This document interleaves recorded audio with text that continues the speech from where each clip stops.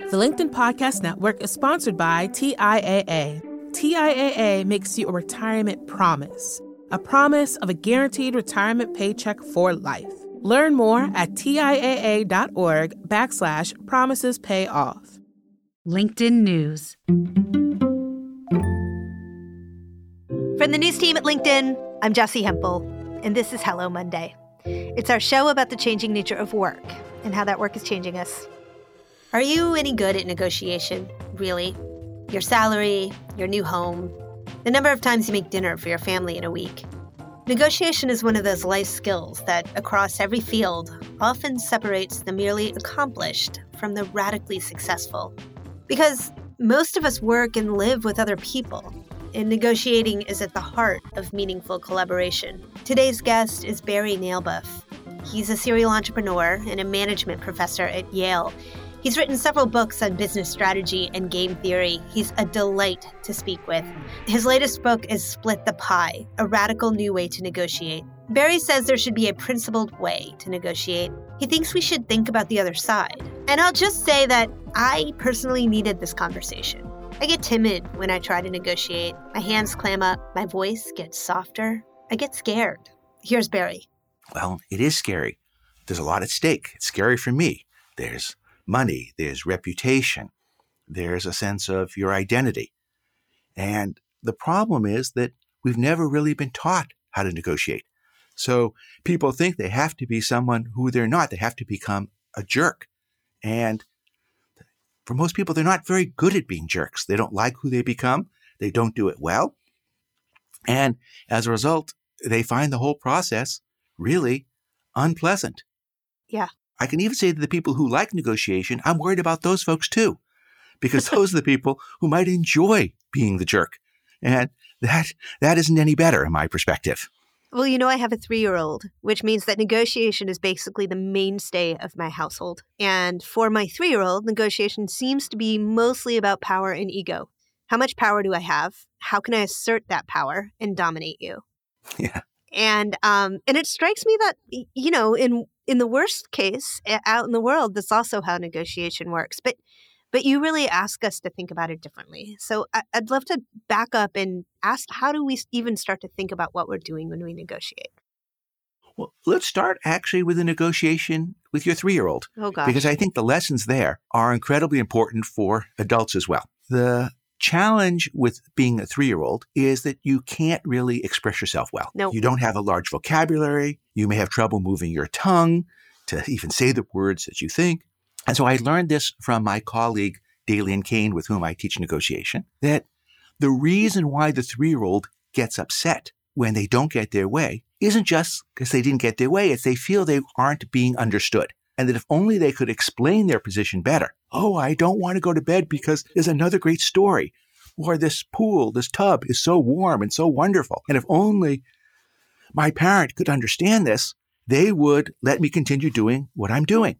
It's like you've been in my household. What that means is that we have an obligation to make the other side's argument for them, to help demonstrate that we understand where they're coming from. Because we can't always get our way in a negotiation, but we can always be understood. Yep. And one way to prove to the other side that you understand their perspective is to make their argument for them. And then, of course, check that it's right. Now, it's not enough just to explain their perspective. You also have to say why there's something else that's relevant as well. Like, well, I know you're loving being in the tub, but the fact is that my partner is coming home and we have to get dinner at some point. At some point, you're going to want to eat. And if we wait forever to be in the tub, then you're going to be unhappy later on in terms of when dinner is going to be ready. Right. That sends him into a loop that I also think is connected to how we out in the adult world manage negotiation. It usually sends him into the it's not fair loop. His perception of fairness, Lord knows what that is. But it's not fair that I have to do this. Fair is a challenging word, and in many ways, that's what my whole book is about, right, which is understanding what a fair outcome is. What's fair doesn't depend on which side of the negotiation you're on. What's fair should be some objective criteria. And to figure out what's fair, you need to understand what you're negotiating over. Because if you have different perspectives on what the negotiation is about, it's not surprising that the two sides will take positions and say, this is fair, and not agree on what's fair. People take standard things such as proportional division, and they think somehow the party that comes in larger should be getting more, or the one that has a better fallback is somehow in a stronger position, and it's only fair because they're bringing more to the table. They should be getting more. And as we understand the negotiation pie better, we'll realize all of those notions of fairness are misguided. So talk to us about what you mean when you talk about the negotiation pie. It's from the title of your book. It is, so I better have an answer to that. The pie is what the parties who are negotiating can create that's above and beyond what they would do if they don't reach an agreement. It's the reason they're having the negotiation. It's to improve their position from the no negotiation outcome. I want to pause here because this idea is the big reason I wanted to talk to Barry. It starts with the assumption that there's more value to be had in working together than working independently. And I think this is true, and that it extends far beyond business. The best way to negotiate is to divide up what extra value you create in a principled way. Then everyone comes out ahead. Barry uses this story about splitting a pizza to explain. Imagine that Alice and Bob are negotiating to divide up a 12-slice pizza. In New Haven, we always think about pizzas because that's the thing we're famous for here. You got great pizza in New Haven. We do. And, okay, well, you might say 12 slices, 6 and 6, but we also have to know what Alice and Bob will end up doing if they don't reach an agreement. And so let's arbitrarily say that Alice will get 4 slices and Bob will get 2. So it looks like Alice is in a stronger position. Alice will get twice as much as Bob if they don't reach a deal. Does that mean they should divide up the 12 slices 8 and 4 in the same 2-to-1 ratio? And my answer to that is no. The negotiation isn't about the 12 slices. It's about beating the 4 and the 2, or beating the 6 slices they can get with no deal. And so it's about those extra 6 slices. Right. And to get those extra 6 slices, Alice needs Bob every bit as much as Bob needs Alice. Right. And that obviously translates well outside of any pizza parlor and is really key to thinking about what a negotiation is and what it means for everybody to come away, quote unquote, winning. And more than just winning, because if you think about winning as beating your fallback, that's really not enough. What I want to know is how much better I'm doing and how much better you're doing than your fallback. And if I'm only 1 better than my fallback and you're 5 better than your fallback, my view is that's not fair. And that's not something I should agree to. What do you do if you're negotiating with somebody who's completely irrational? Well, the good news is that if you can persuade them that you care about the pie and that you care about fairness, then you have an argument, a principled argument for sticking to your guns. And what I think is understanding the pie, fairness, power is a good reason. And it's true that some people will try and be obstinate. On the other hand, other than your potentially irrational 3-year-old, I think we've underplayed the role of logic in negotiation. We've so much emphasized the emotional part and left out the Spock part, the logic. So if you can combine Captain Kirk and Spock and bring the logic and emotion together, then you're made. Barry, I'm glad you brought up emotion because I feel like emotion is the wild card when it comes to negotiation and the reason why so many people fear it. It is difficult to figure out how to manage emotion well in a negotiation and when you can use it and when you need to throttle it. And I wonder if you have any thoughts about that. I think one reason why negotiations become emotional is people feel like they're being treated unfairly and they feel they're not being understood. So we solve the understood part by making the other side's arguments. And we solve the unfairness part by actually being fair and agreeing up front that we're going to be fair. So the way I like to start a negotiation is to say, why are we here together? We're here to create a big pie. And my view is we should split the pie that we create. And if we can agree to do that, now we're on the same team. Because now our objective is, how do we make the pie big? We've already solved, in some sense, the hard part. If the other side says, no, actually, I just want to be a greedy SOB and take you the best I can and take advantage of you, all right, that's going to change my whole attitude. And I'm going to have to play ridiculous games that are going to make everybody unhappy. Right. And so that's the big idea, really, is starting with this idea that the point of negotiation is to create something bigger than the sum of its parts. Bigger than the sum of its parts, and split it in a fair fashion. And that's what I did in the end when I had a chance to sell my company. In the late 90s, Barry joined with a student to start a company that sold tea. They called it Honest Tea. You probably know the labels from your local supermarket. In 2011, they sold Honest Tea to Coca-Cola. And when the company was 10 years old, we had an opportunity to take it to another level when Coca-Cola approached us. But it was also a scary proposition, not just for us, but for them. Coca-Cola is great at taking companies from 100 million in sales to $1 billion. But sadly, they're also pretty good at taking companies from 50 million down to zero. Yes. And we were afraid, both sides, that we were too small to fit into their network. Most acquisitions fail. So when you sell to a big company, you go in understanding that there's a good chance that it fails. And so we both wanted to make this pie bigger by having this be a successful acquisition. Yeah. So it was scary. I was sweating. And actually what was hard was the prior negotiation with Nestle, in which when it didn't go well, my co-founder Seth got a letter saying how much I had deprived his family of this wonderful opportunity, and that no such opportunity would come in our way in the future.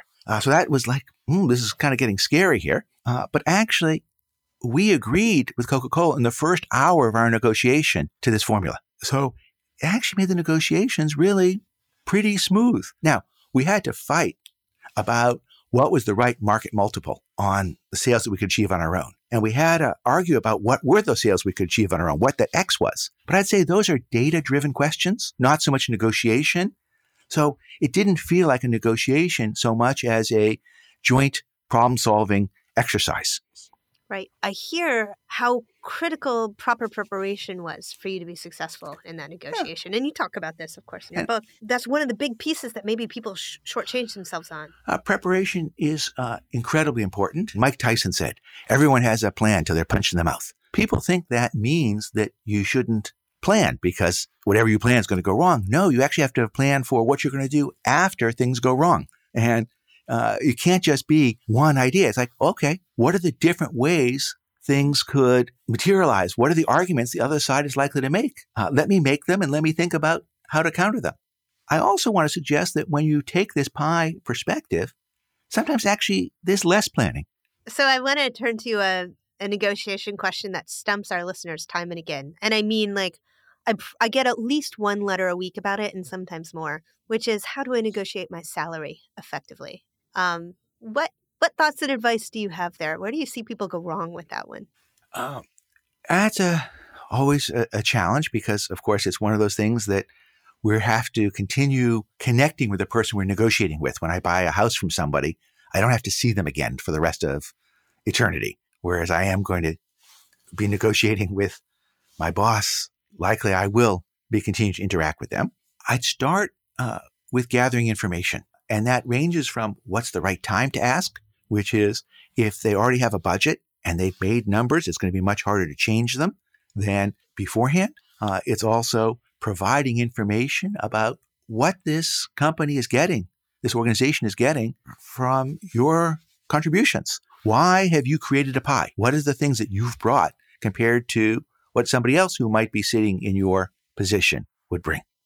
So before, in some sense, asking for more money, can we get a better understanding of what it is that you are doing as a contribution? Right. Another is to try and understand what are the things they can provide to you that are valuable to you and perhaps not as expensive to them. Oh, that's an interesting thing to think about. So vacation days might be an example of that. Vacation days could be one thing, a 4-day week versus a 5-day week. A lot of these are more flexible when you're joining an organization rather than you're inside the organization. But if you're leaving a job which might have had a bonus connected with it, well, one view is this new company, you're only going to be at 3 months. Does that mean you get no bonus? Does that mean you get 3 months out of the 12-month bonus, so a quarter prorated bonus? Or can they match the bonus that you would have gotten by scaling up your performance for that one quarter times 4? And so they could do that for you without necessarily having to do it for everyone else. We're going to take a quick break here. When we come back, Barry will tell us where people go wrong. The LinkedIn Podcast Network is sponsored by TIAA. In the last 100 years, we've seen financial markets swing, new currencies come and go, decades of savings lost in days, all showing that a retirement plan without a guarantee, quite simply, isn't enough. So more than a retirement plan, TIAA makes you a retirement promise. A promise of a guaranteed retirement paycheck for life. A promise that pays off. Learn more at TIAA.org/promisespayoff. Hi, I'm Tomer Cohen, LinkedIn's Chief Product Officer. On my podcast, Building One, we dive deep into what it takes to build great products. Recently, we had Zach Perret, the CEO of Plaid, and he shared about his struggles building a financial app for consumers and how he was able to turn it all around with a critical pivot. Take a listen. I personally couldn't resonate as much with the consumer set that we were trying to reach. I just didn't have that level of empathy. When we made the shift to building a B2B product, though, I was building the product that I wanted. My co-founder and I were creating the product that we wanted ourselves, and we had so much empathy for what that product was. Such a great insight. In that sense, we got lucky because we were creating a thing for ourselves. And then the people that we were talking to also had the same problems we did. They were fintech developers. We'd been a fintech developer. We'd been trying to build a fintech product for a year. And so we had such deep empathy. We had such a clear ability to... If you want to hear more of Zach Perret's story and the lessons that follow, listen and subscribe to my podcast, Building One. And we're back with Barry Nalebuff. He often sees people make the same negotiating mistakes. A classic error is they think they're supposed to anchor a negotiation with an outrageous number. They're supposed to start, if you're trying to buy something, incredibly low. If you're trying to sell something, with a number that's incredibly high. And you're doing that to soften them up, to perhaps see if they can be taken advantage of. Right. And I think it ends up being counterproductive, because if I'm trying to sell you this house and you come in and the house is really worth $1 million and you offer me $400,000, it's like, okay, do you think I'm an idiot? Are you trying to steal this house from me? What's going on here? And their answer was, no, I was trying to just soften you up or anchor you with a low number. Is not a very good answer. So then you say, look, I have another offer for $800,000. And they say, okay, $750,000. You say, wait a second, do you hear me? I said it starts with an 8. And so they say, okay, $850,000. Well, now what's happened is they've had to move from $400,000 to $750,000 to $850,000. And now I think they're just jelly, that they have no backbone, that anything they say doesn't mean anything. And so one of the problems with anchoring way low is that you get sunk by your own anchor. And therefore, you've had no principle. What I especially like about using the notion of the pie is that you can present the idea of splitting the pie and then stick with it. Because I've made an argument that's logical, that's principled. You've made something that's arbitrary. And my view is that logic beats arbitrary. Yes. Okay. You see me doing the work here, thinking through that. Absolutely, logic beats arbitrary every single time. But there is one case when I've heard you talk about this, when it's a great thing to give a crazy number. And that's when you're actually not all that interested in necessarily the outcome. And so there's a huge opportunity for you. For example, let's just say you were invited to, give a talk at a dinner in South Korea. I wouldn't say that I was doing that for anchoring. This is another lesson, I argue, is that you should never say no. You should say yes if rather than no unless, and let the other side say no to you. Now, let's be clear. I'm not talking about things that are unethical or illegal here. So somebody asked me to give a dinner talk in Korea, and it wasn't very convenient for me. I had to be back at Yale, it turns out, the day after in order to teach. So I would be flying, whatever it is, 20 hours to Korea, be there for 8 hours, and then come back. And that was not high up on my list of fun activities. So I said, well, look, here's the price. And if you're willing to do it at that price, I'll say yes. I'm not claiming I'm worth it. I'm not even saying I would pay that much for me. But that's not for me to decide. That's for you to decide. And if you think it's worth it, God bless you, I'll go. And in this particular case, they said yes. And I learned, by the way, that if you actually are only abroad for 8 hours, you don't get jet lag. You don't have enough time to get jet lagged. So, which is its own wonderful thing. Although in a post-pandemic world, I have a feeling that those trips are going to happen less and less often. I certainly hope so. Okay, so anchoring, never say no. Say yes if. figure out what it would take for you to be happy about this deal and propose it to the other side. And because if you were going to say no to something, then you have nothing to lose at that point, right? You don't have a deal. And so you're walking away from Zippo. And so say, well, look, if you're able to provide these hours, this location, this responsibility, this salary, then I'm there. I love this one because I actually think that people could and should use it so much more than they do. One example that I see all the time is when people are asked to moderate a panel, for example, or speak on a panel. Maybe there's no payment. It's a use of their time, and there's no reason to do it. Most people, it never occurs to most people that they could turn around and say, well, yes, if, and create a sort of bucket of value for themselves. Maybe it's economic value. Maybe it's being featured in some way professionally to build your reputation. It just doesn't occur to people that they could be asking for anything. Yeah. A recent example of that is Jeremy O. Harris, a wonderful young playwright, was going to bring his slave play to the Center Theater Group in Los Angeles, but he was unhappy about the company of the schedule that year. There was only one play by a woman or transgender playwright. And so he said, look, I'm willing to give you my play if we fix this next season. And by fix that, he meant a whole season featuring women and transgender playwrights. And they agreed. And so now you'll be able to see slave play this year at Center Theater Group. And so essentially they wanted his play. He was prepared to say no, but he said, no, if this is what you do, I'm there. That's my yes, if. Pretty awesome. We're getting close to the end of our time here. I wanted to just ask you a bigger question, Barry. You have written and thought about a lot of topics related to business and strategy over the course of your career.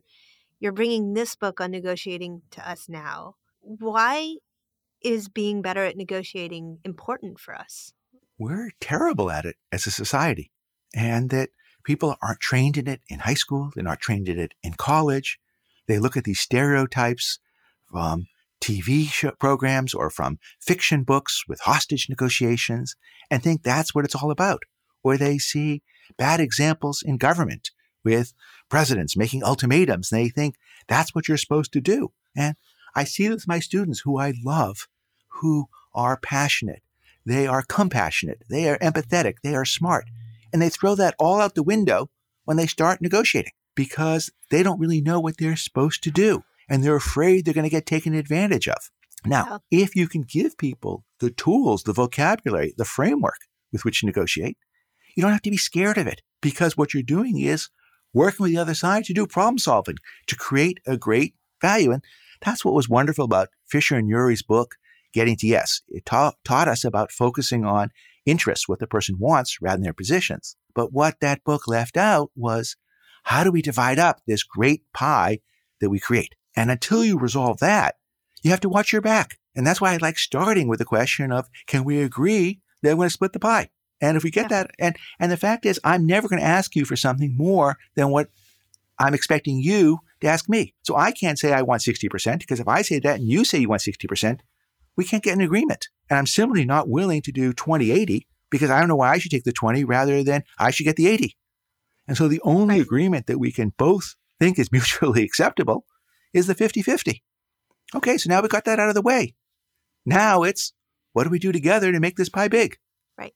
And that's going to help folks not be scared of this, to reach better agreements. Also, for people who've been historically marginalized and think that they're going to get less power in the negotiation because they're the small party or they have the worst fallback. No, this is helping people recognize power they've always had, but has been denied by these artificial, historical, proportional divisions. Right. Because if we're making the pie bigger, then it's on us to take the percentage of the pie that we have created together and split it. There is a sense of collaboration.